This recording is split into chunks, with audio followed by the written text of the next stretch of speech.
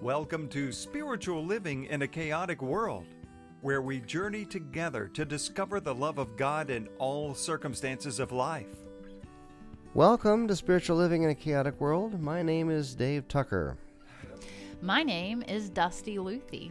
And it's actually good to see you here. We're not doing the Zoom thing. You're actually sitting across the table from me. Yes, it worked out today to do part of our recording today. Yeah. I just said today like 3 times. Today. So cut that out for me.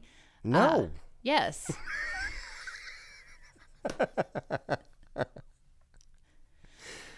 Anyway, I'm glad you're here. You joined me in my office today. We have a ministers meeting in 10 minutes. Actually, it starts in about half an hour, but they'll start showing up in about 10 minutes and wondering why the door is closed and why we're recording and what we're doing. And they're going to be pounding on the door with donuts, and you're going to get up and get your donut, and then the whole thing's just over. So we need to just go ahead and do this introduction before they show up. Yes, because I get very unfocused when donuts are involved.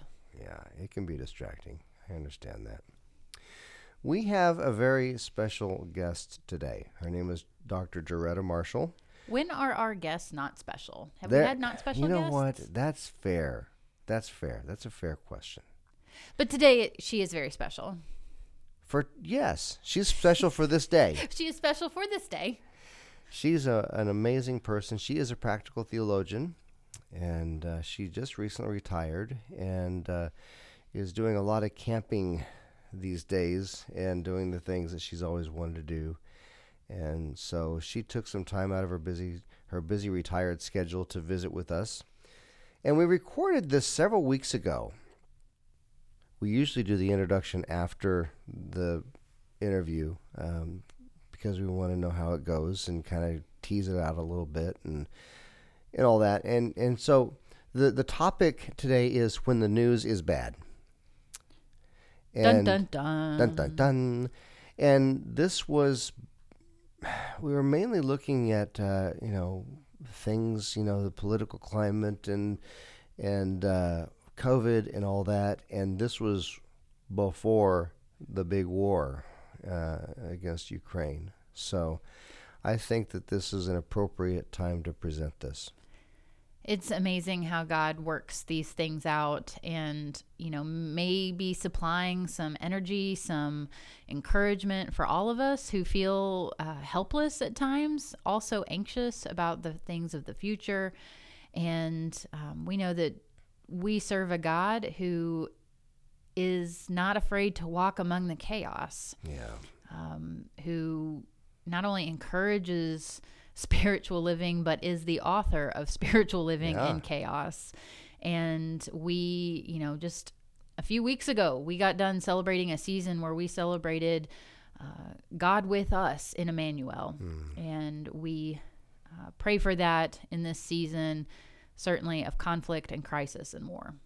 And even more recently than that, we celebrated Lent, Ash Wednesday, the beginning of Lent, which helps us to understand that we are nothing without God. We are absolutely nothing without God, and we certainly pray for changed hearts. And yes. Again, that helps tame that chaos and turmoil in all of our lives. Yeah. So, and then at the very end, we have a little fun game that we're going to play together. Headlines, if they're real, if they're not. I don't know if you remember this because it's been a while since we recorded this. It was a whole lot of fun. Yes, it kind of think along the lines, dear listener, if you've ever read a headline that starts with Florida man. Those are all true. God bless the people of Florida. There's some crazy news coming out of there. But anyway, we don't want to distract or take any time away from our podcast guests. So let's jump right in. Sounds good. With us today is Joretta Marshall, and she retired from Bright Divinity School as a professor of pastoral theology, care, and counseling in June 2021. She served as Dean of Bright Divinity School between 2012 and 2019. Prior to joining the faculty at Bright, Joretta served on the faculties of Vanderbilt University Divinity School from 1989 to 1993, Iliff School of Theology, 1993 to 2001, and Eden University from 2001 to 2007. She was also the academic dean at Eden University from 2001 to 2005. Joretta has authored and co-authored many books on pastoral care and practical theology. She's also written a number of articles in professional and church-related journals. Trained as a pastoral counselor, Joretta was a diplomat in the American Association of Pastoral Counselors, where she served as president from 2008 to 2010. She is an ordained elder in the United Methodist Church and holds membership in the Mountain Sky Conference. Joretta, thank you for joining us today. It's good to be here. Thanks. Now Opening question, Dave. Opening question. What have you been doing? Well, so what have you been doing in your retirement? Nice question. Retirement is a gift, isn't it, at times? Figuring out how to make meaning out of not going to work every day, but finding different ways to make meaning. That's kind of nice. Yeah. But I'm doing a couple of things. One is enjoying the Minnesota landscape, which is very different than Texas. So that's been fun, and enjoying the weather up here is different, and family. And then the kind of professional project is a colleague and I, Christine Nuger, who used to teach at Bright and taught at United Seminary here in Minneapolis, St. Paul.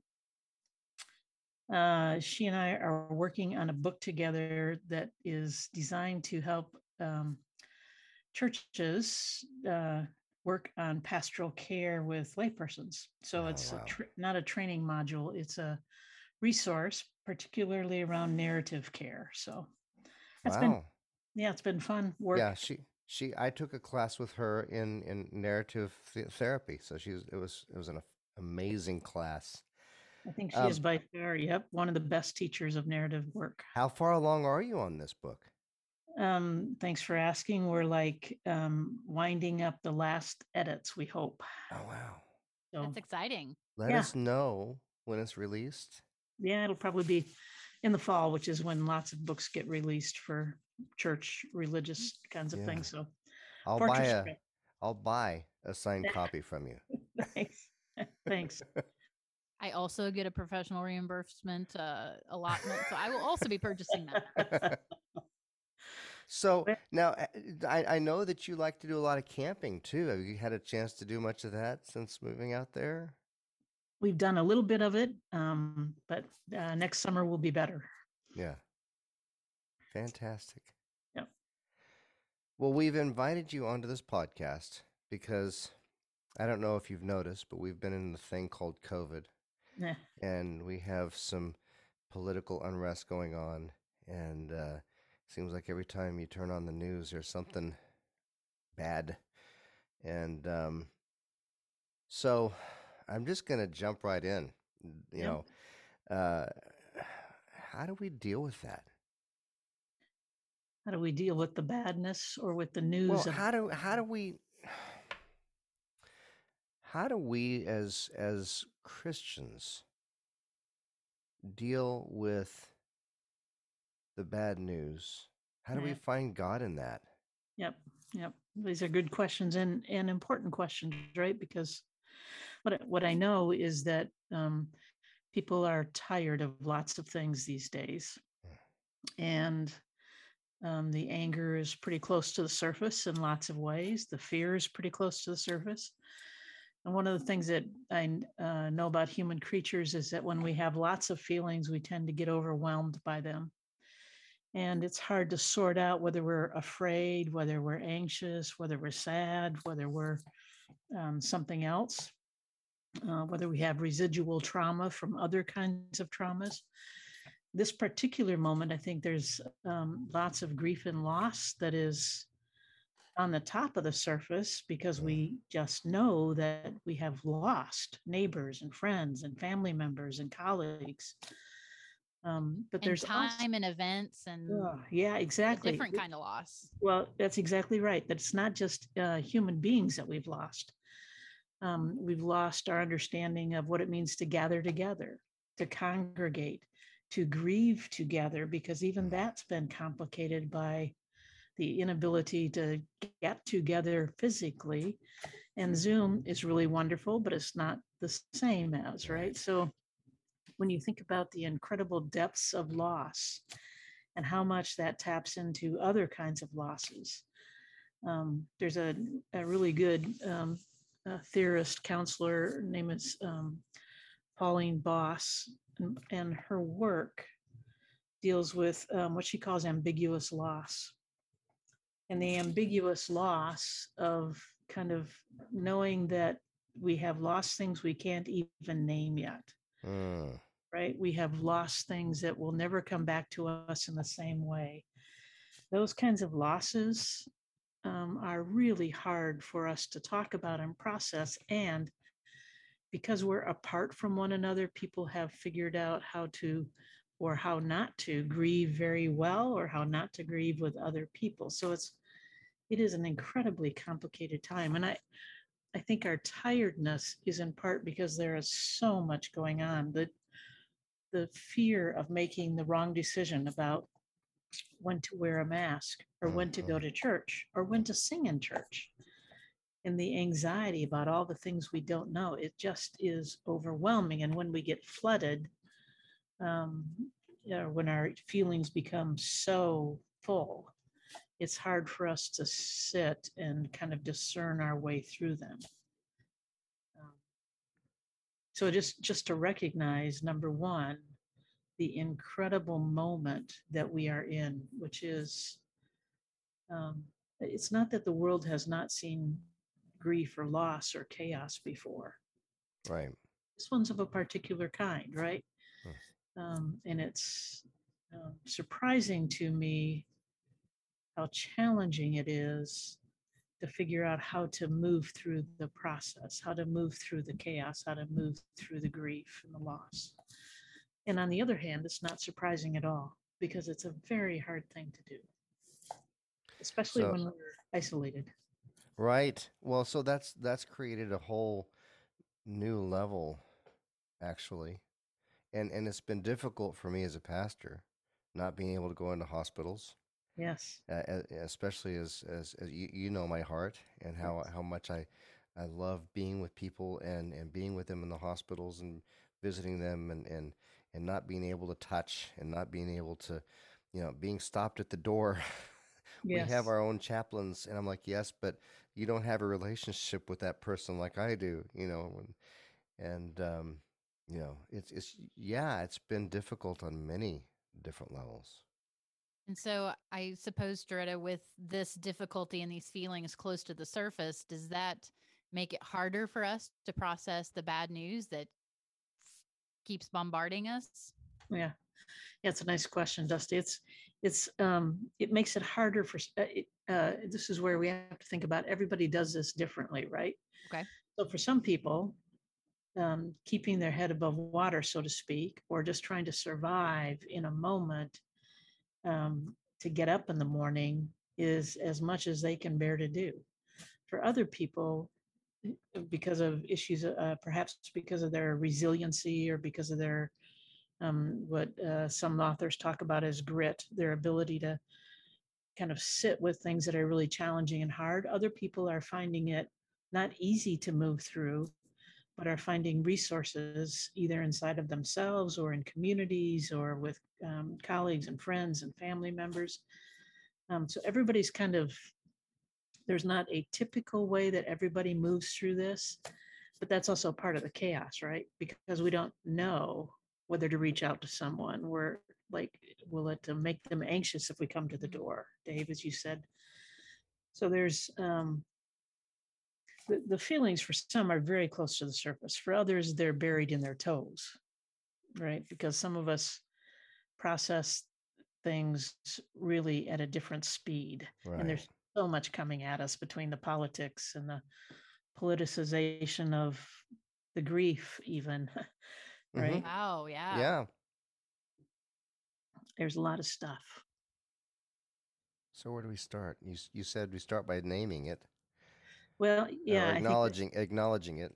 Yeah, I think that's a piece of when I read the Psalms, for example, the laments. Mm. They're always really clear that they have feelings about what's going on. Right, my tears Yeah. have been my food day and night. Yeah. My Lord, my God, where are you? Have you Uh, forsaken? uh-huh. Have you disappeared from me? I mean, the cries of the psalmist, they acknowledge that they're in bad shape Yeah. and that they need to know that there's a God who hears and listens and responds. Um, it's also the laments, I think, that help us not just name what's going on in a moment, but remind ourselves that sometimes we have been here before, not in this moment, but we have crossed other hard paths. Mm. We have met other crises. In the laments, it looks something at the end of the laments. It oftentimes looks like, "But I will remember my God who has walked with me through the desert," or I will join again in the celebration and the jubilee. That there's something about the remembering of God's presence that even when we can't feel it, there's a remembering of the God who has been present in the past through generations and trusting that that God will show up again in the future. And that God is what we know is that that God is always present. We just don't always recognize it or Mm. always see that God. Right. Mm. And that's a hard thing for us to persevere when we, um, not so much that we don't believe that God is present, but when we always have to say, I really need God to be present and remind ourselves that we know that God is present. That's Yeah. why I think we need each other. That Right. community does that for us, that reminds us. So what does community look like when we can't be together? Yeah. I suspect that each of you in your churches have been trying to figure that one out, right? Yeah. Uh-huh. And I suspect that you've discovered some surprises, like community on Zoom doesn't look like fellowship hall, but No. something still happens. And there's still a gathering together of a spirit of people. That there's not a feedback that you get immediately in worship or when you sing a song together. When you're reminded of a hymns of faith, there's a kind of reminder, literally, of songs that we carry in our bones, right? That perhaps our grandparents sang, or our mothers and fathers, or those who brought us into the faith. It still happens. It just doesn't happen in the same way. So I think one of the challenges for churches and communities is to figure out what does it mean to be more than a building where we gather Mm. together? What does it mean to be a group of people who have common witness and who have common celebrations and who share in communion in weird and interesting and wonderful ways? Um, those are important community gathering moments. So, as a theologian and a practicer of faith, are you concerned that our already maybe independent, autonomous society, pull yourself up by the bootstrap society, is even leaning into more individualism Yeah.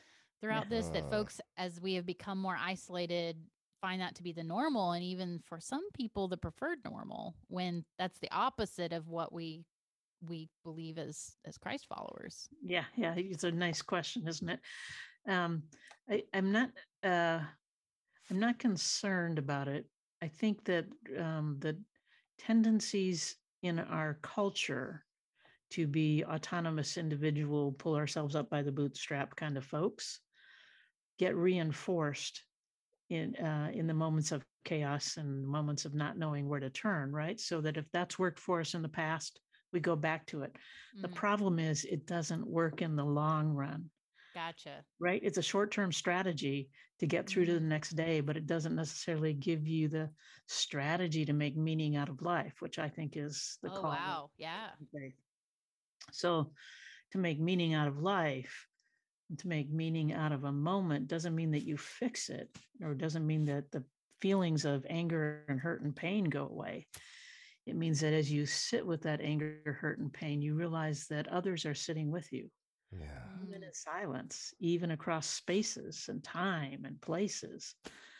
and that we're never where we are by ourselves. We didn't get here by ourselves. Wow. Yeah. That's profound.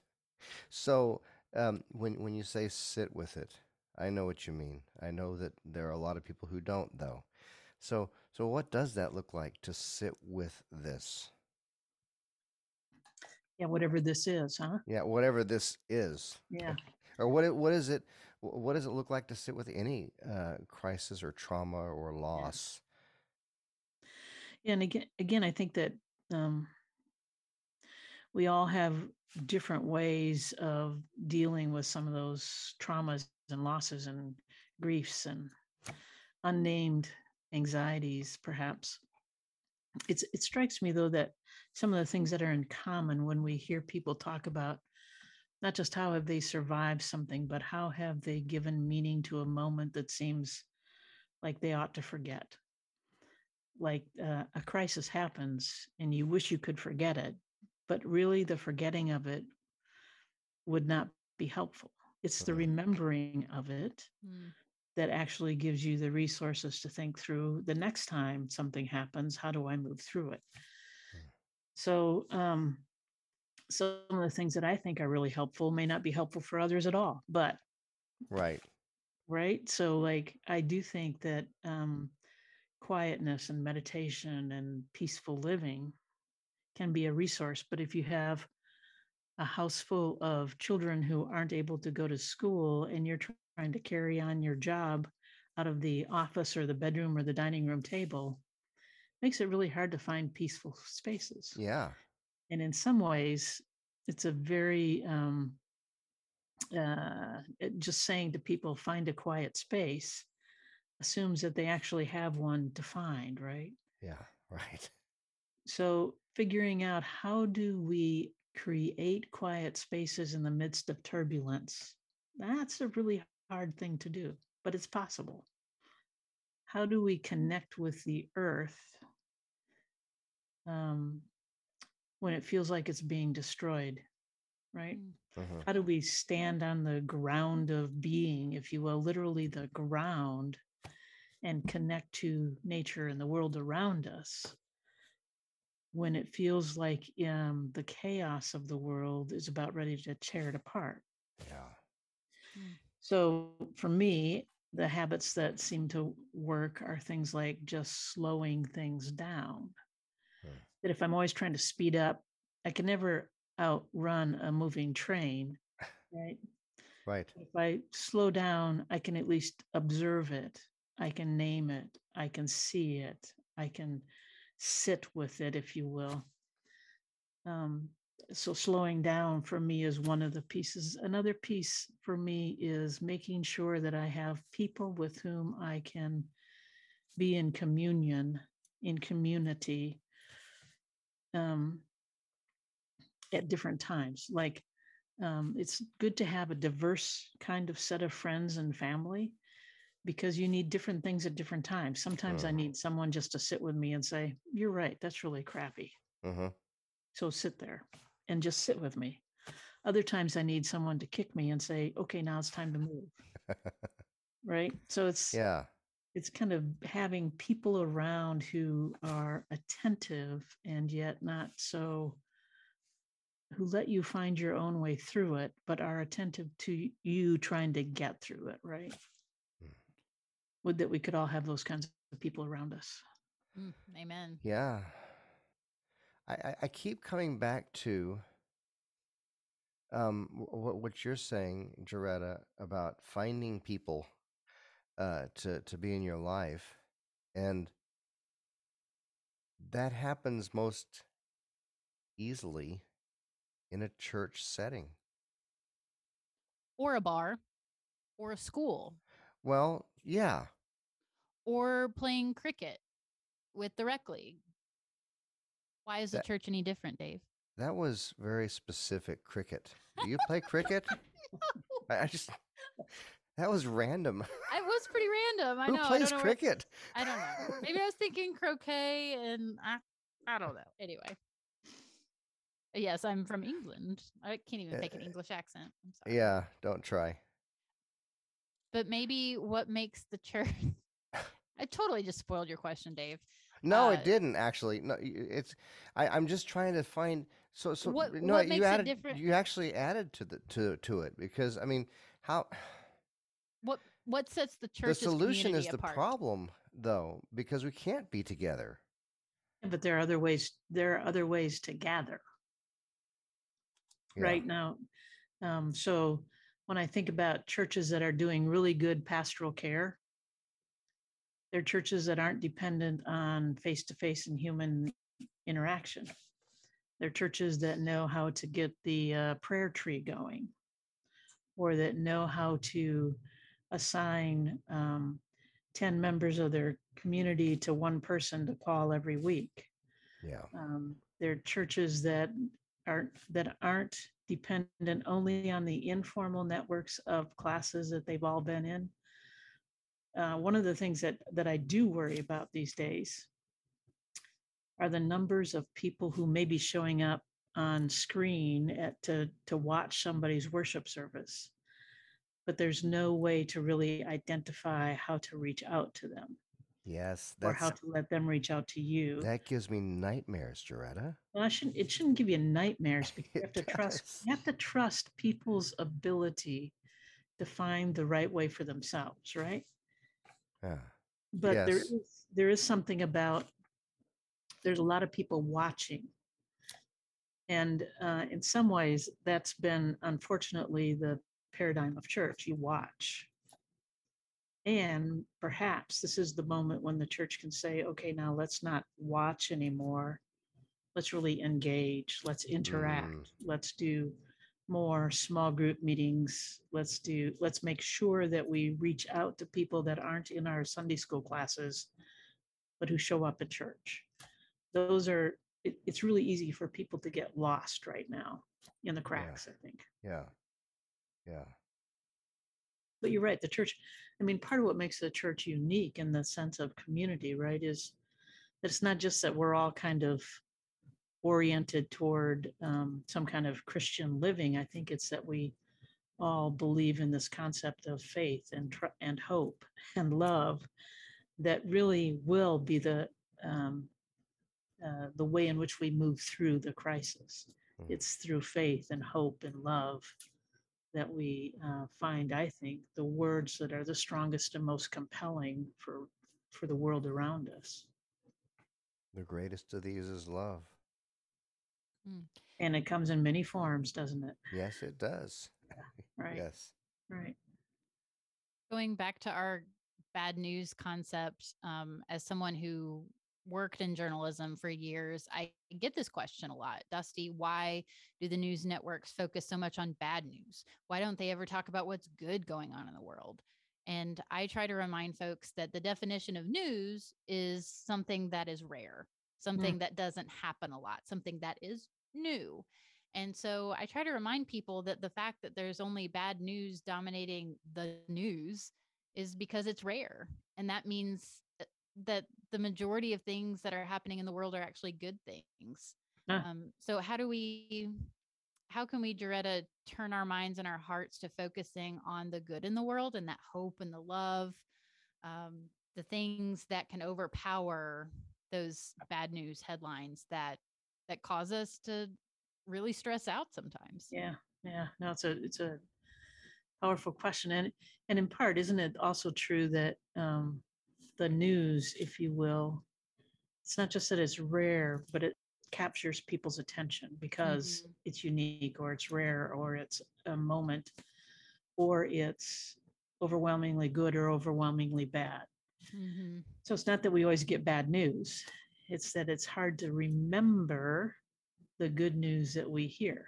Oh. Is overwhelmed by the fear or the anxiety or the grief or the loss or whatever it is that gets triggered in people when they when you hear the headlines of hospitals and the incredible strains that human beings must be under who serve in those hospitals. Yeah. It's just hard for me to imagine that it's going to take years for some of those folks to really come to terms with what's happened to them in the midst of trying to care for people.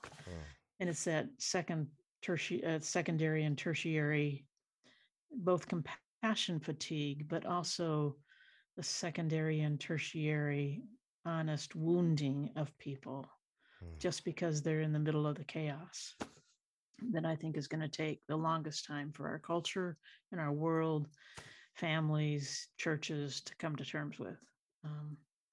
We've seen, some people have seen a lot more of the negative sides of human creatures than anyone ever should in a 2-year period, right? So it's also it's what I like about the question, Dusty, is that it reminds us that it's not an either or, right? It's not either bad news or good news. It's how do we live in the streams of both? Because there is good news around us, and we do hear it, but it may not be on the TV, right? And it sometimes is not even from the pulpit. Right. And it's not that we need. I think the worst thing churches could do at this moment is pretend that this is all just going to disappear and go away, and we're going to get back to whatever normal seems to be for people. I think that's a way of denying the reality, and that one will catch up to us eventually and erode our sense of faith. So it's really living in the moment and recognizing that it's not the last word or the first word, it's a moment in time. And the last word hasn't been yet. There's more to come in terms of the work of God in the world, the work of human beings in the world with God, the Spirit moving in the world. There's more to come. And there has been a whole lot that we've learned from in the past. So it's bringing those together in a new way. It's I think one of the dangers in our moment of this moment is that this kind of bifurcation of good and bad, of right and wrong, of who's right and who's wrong, and we have an inability to tolerate ambiguity at the moment, and that's oftentimes true in the midst of crisis, because crisis brings ambiguity. Right. So it's easy for people to turn on one another or to see people as all good or all bad. And that we definitely know is not the truth. Gotcha. Now you've mentioned some words like connecting and you haven't, and you mentioned compassion. I'm thinking like of empathy. In your pastoral experience, do you see it is easier for humans to identify with other humans who are mourning, or those who are experiencing times of celebration or joy? Which can we identify with better? Yeah, I suspect we all can identify with it. It's again the both andness, right? That at times we can easily identify with somebody's pain because it's been our pain. Yeah. And oftentimes that slips over into this kind of sympathy that's not very helpful. That empathy is really the ability to imagine what it might be like for somebody else without having to be in their shoes. We can never walk in someone's shoes. Right. But we can begin to imagine something. We can even begin to imagine the good news. We can begin to imagine what it's like to feel liberation or freedom, or what it's like to feel a part of God's network of care. That takes an imagination sometimes. So one of the things I wonder about is how people keep their imaginations alive in the midst of survival. When you hear people talk about moments of survival, whether it's from personal trauma or from the trauma of the Holocaust or the trauma of racism, there's an imaginative ability to begin to see that the world does not have to be what it is, that it could be something different. And that imaginative ability, I think, is part of God's creative chaos in our mind. It invites us into something else. Isn't that, I think, what people call the audacity of hope, is that hope is imagining a different ending? I hope so. Yes, literally. Which is good news, kind of like you were talking about. The ending is that this isn't done, that we believe in this spiritual living life, that the story isn't done, and that it's going to end in a happy ending. Yeah. And there's a little trick, right? That we want to believe that it's going to end in a happy ending. And what we're really, what the promise is that God will be with us on the journey. Yes. Yes. And the promise gets confused with, and it will have a good ending. Right? So the promise, if you look at the story of God and Moses encountering one another in the burning bush, well, how will I know that it's you who sent me? And the answer is not, well, I've given you a really good theological education at a good divinity school. The answer is, I will be with you. Right? I will be with you. And that I will be with you, I take quite seriously and literally, because it's that part of God that opens us up into communion with others, into a sense of beingness with others, a sense of being able to be alone without feeling isolated and lonely. That's the kind of breaking open, I think, that is happening in lots of places. And, Moses didn't reach the promised land. Yeah. Although we don't, yeah. Although the end of the story isn't there yet, right? Yeah. Well, this is true. What does the promised land, who gets to decide what that looks like? Amen. I was thinking about this in the shower recently. Yeah. Who gets to decide what the perfect church looks like? Or what the perfect pastor looks like? My session does. Yeah. No, I'm kidding. Yeah. Who gets to decide what the promise is? No, that's incredible. Yeah. Yeah. Who decides what the promise is? Well, God creates the promise. So, God is the promise. Or God turns us loose to figure out how to help design the promise. So this is oh man, yeah. So so much stuff here. So this is what I'm seeing. We are all currently in collective trauma mode. We're all dealing with the same trauma. And while you're in trauma or crisis or any type of grief, the the first response is that thing that God put within us, the fight or flight or freeze part of the mind, and I almost I see that happening a lot as it relates to decisions that are being made today for others in this. I'm just going to expand that out beyond COVID in the political arena and these other things. And you talked about creativity. So how do we move collectively from this impulse of fight, flight, or freeze into a more creative mindset? Yeah, nice.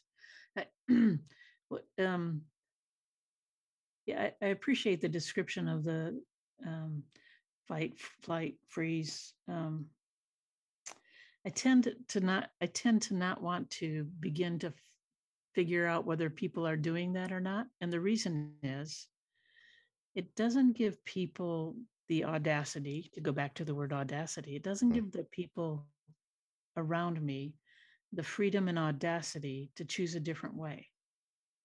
If I've already decided people are going to either freeze or run away or fight, it doesn't give an alternative. I got you. Okay. Right. So another way to ask that kind of question, because I think you're quite right that there's people are dealing with the current moment in 1,000 different ways and more. Right. Some of us are finding more healthy ways than not to move through. Others of us are cutting people off. Others of us are trying to figure out why to get up in the morning. There's kind of like a whole host of patterns. So the question is not, how do I figure out what people are doing, but how do I literally care regardless of how people are doing what they're doing? Ah. Like, how do I care for those who want to fight at everything I say? Mm. Now, that's a hard one, Mm-hmm. right? Those are the people that you'd like to say, go somewhere else and play. And yet, if we really believe in the gospel, it calls us to care about people who are really different from us and who do it differently. Now, let's not confuse that kind of notion of care with letting people abuse us or letting Right. people walk on us or letting people dump all of their stuff on us. But to care could mean also to say, when you are done being angry, I would really appreciate a conversation, but I'm not going to do it while you're angry. So it's setting those really clear boundaries for conversations that say, I want to be a conversation partner. We don't have to agree on things, but I'm not going to do it while you're angry, or I'm not going to do it while I'm too angry. So let's find a different time. I mean, this is kind of simple in some ways and yet really hard to do. Well, that's narrative therapy 101. Yeah, it's really hard to do. And it's hard to do. Yeah, it's really hard to do. It's easier to care about people we like. You use the word boundaries. Do you see this time in our history as Americans and global living people that we need to get better at setting boundaries? Do you think that is a key for spiritual health right now? Uh, I think that never hurts. I think if the question is, what are the boundaries for, and where do they begin and end, and how do we take good care of ourselves and care about others at the same time, right? It goes back to that. How do we do both at the same time? Mm-hmm. I think that being able to articulate what we need and what's important to us and what's valuable to us is one way to begin to say, these are my values that I'm going to live out of. And with those values, with those systems of belief around me, that means I'm not going to denigrate other people. I'm going to call people on it when I hear a racist joke. I'm going to call myself to account when I let my privilege get in the way of listening deeply or caring. So that it's a kind of constant piece, right? That's it's in our being that we have to kind of keep ourselves clear about what's important to us. And I think oftentimes moments of crisis or moments of chaos really push what's important to us. How do we So, want to live this life? so do you see this as maybe a positive thing, something to create something new? I think the COVID experience, you mean the COVID experience in particular? Yeah, right. I think the COVID experience is creating new things in all of us, some of which are really helpful and some of which we need to kind of really sit back and think about. Mm, well stated. Yeah, that we will not be the same people 2 years from now that we were Right, 2 years ago. right. And that's not a bad thing or a good thing. But once I recognize that, then I can say, how do I prefer in the narrative language, right? Uh, How do I want to prefer to live? And how do I move toward that? That's a Mm-hmm. real gift. which creates, which involves creativity. Yeah, I think so. Yeah. And imagination. Yeah, Mm. yeah, This is great stuff, Joretta. thanks. We we could go on for hours with this.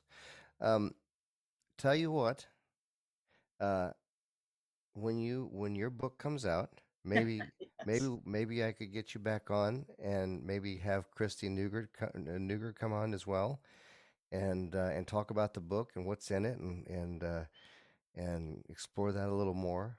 I find that fascinating. I actually tried to teach a class while I was doing supervised ministry in pastoral care to some elders, and could not find good curriculum out there. And so you're creating something that is desperately needed. Yeah, thanks. Yeah, thanks. How can people get a hold of you? Yeah, great question. So I still have an email address through Bright Divinity School. It's j.marshall@tcu.edu. Is the easiest way to get a hold of me, or sometimes I do Facebook, but really my email address is the best. Okay. Very good, very good. And your books, most of them on Amazon?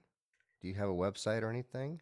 I do not have a website, and I suspect there are books on Amazon. I don't keep track of them very well. I Amazoned earlier, and I am 100% positive I have your Pastoral Care and Rural Congregations book somewhere. Yeah. That's a good book. Yes. So, but Dave, I know Dave likes to get a little silly occasionally. Dave I is don't know what you're talking about. right. Dave has created a questionnaire for you and I, Joretta. Ah, Yeah, it's a little game that we're gonna play, talking about news and all. And I have some news headlines, and I'm going to ask each one of you to tell me whether they're real or whether they're a figment of my scary, deep imagination. Sounds good. We're ready to play, right, Are Joretta? we ready? we're ready. All right. Okay. So here's the first one. Eagle attempts to carry a Labradoodle poodle to her nest in Florida. True. All things are possible. So well, that's not exactly an answer. Yeah, I think that's probably true. I made that up. Ah, good for you. I just right out the bat, just like that. How do you like that?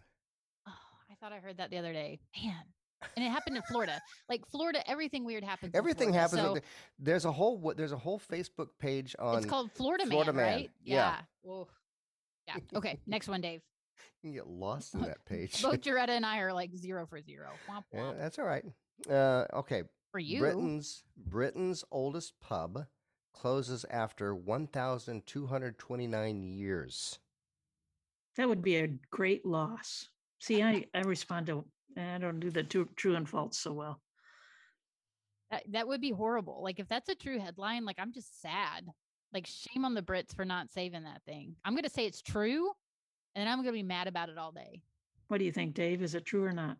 Well, I didn't. So do you? What do you say, Joretta? Dave knows the answer. I have the answer. I understand that. I'm just saying it's sad. She's saying it is sad, and it happened. Oh. February 8th, a pub purported to be the oldest in Britain is closing because of technical difficulties. 1,229 years after it was established. Wow. It's a long time. I don't know what technical difficulties you could have other than having a tap and having it open. Oh, did I say technical? I meant financial. See, I'm of the age where I have to have bifocals. Okay, financial makes more sense. Financial. I'm sorry. I meant financial. Okay, here's another one. Workers at Scottish golf course unearth 95-year-old message in a bottle. In the golf course. In the golf course. I don't know. I'd say that one's not true. False. Workers doing renovations February 3rd on a Scottish golf course made a surprising discovery. A 95-year-old message in a bottle buried in a 9th hole bunker. Well, good for them. How about that? I'd be interested to know what the message said. And why would you bury it in a golf course bunker? Well, it's 90. It probably wasn't there 95 years ago. Well, it's only 95. Anyway, it was. Okay, you know what? It was probably a message that said, "We've been trying to reach you about your car's warranty." Right. Yeah. Touche. Okay. businessman finds a $20 bill in his Taco Bell burrito, uses money to invest in bean futures. That has Dave Tucker written all over it. I agree with you. It's fake. Yeah. You guys know me too well. That sounds like a regular Friday night for Dave. Hey, look, $20. Wait, put this back in the Taco Bell. Yeah, put it back in the futures. Okay, this one is for you, Dusty. Missing Maine cat returns. Missing Maine cat turns up in Florida 7 years later. True. That stuff happens all the time. Probably true. It's true. February 3rd, a cat who went missing from her owner's Maine home 7 years ago will soon be reunited with her family after turning up more than 1,400 miles away in Florida. Oh, poor kitty. Don't cry. Okay. Two more. Vegas couple surprised to find baby poo in their baby's diaper in the shape of Elvis. Imagination, is that what you said?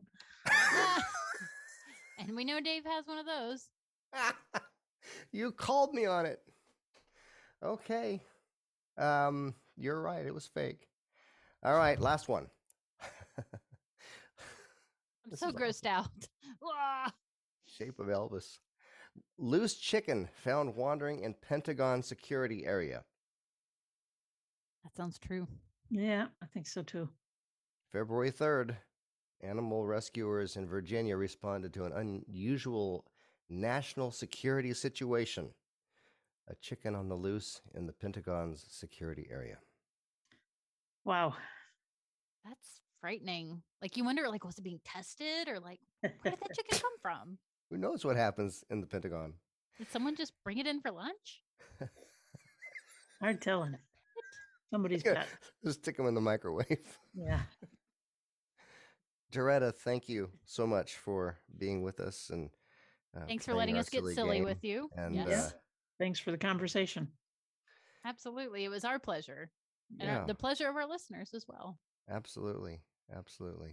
So promise me you'll reach out to us when you get your book released. All right. And we look forward to further conversations with you. Thank you kindly. Peace. Peace to you as well. All right. Dusty, say goodbye. Bye, Dusty.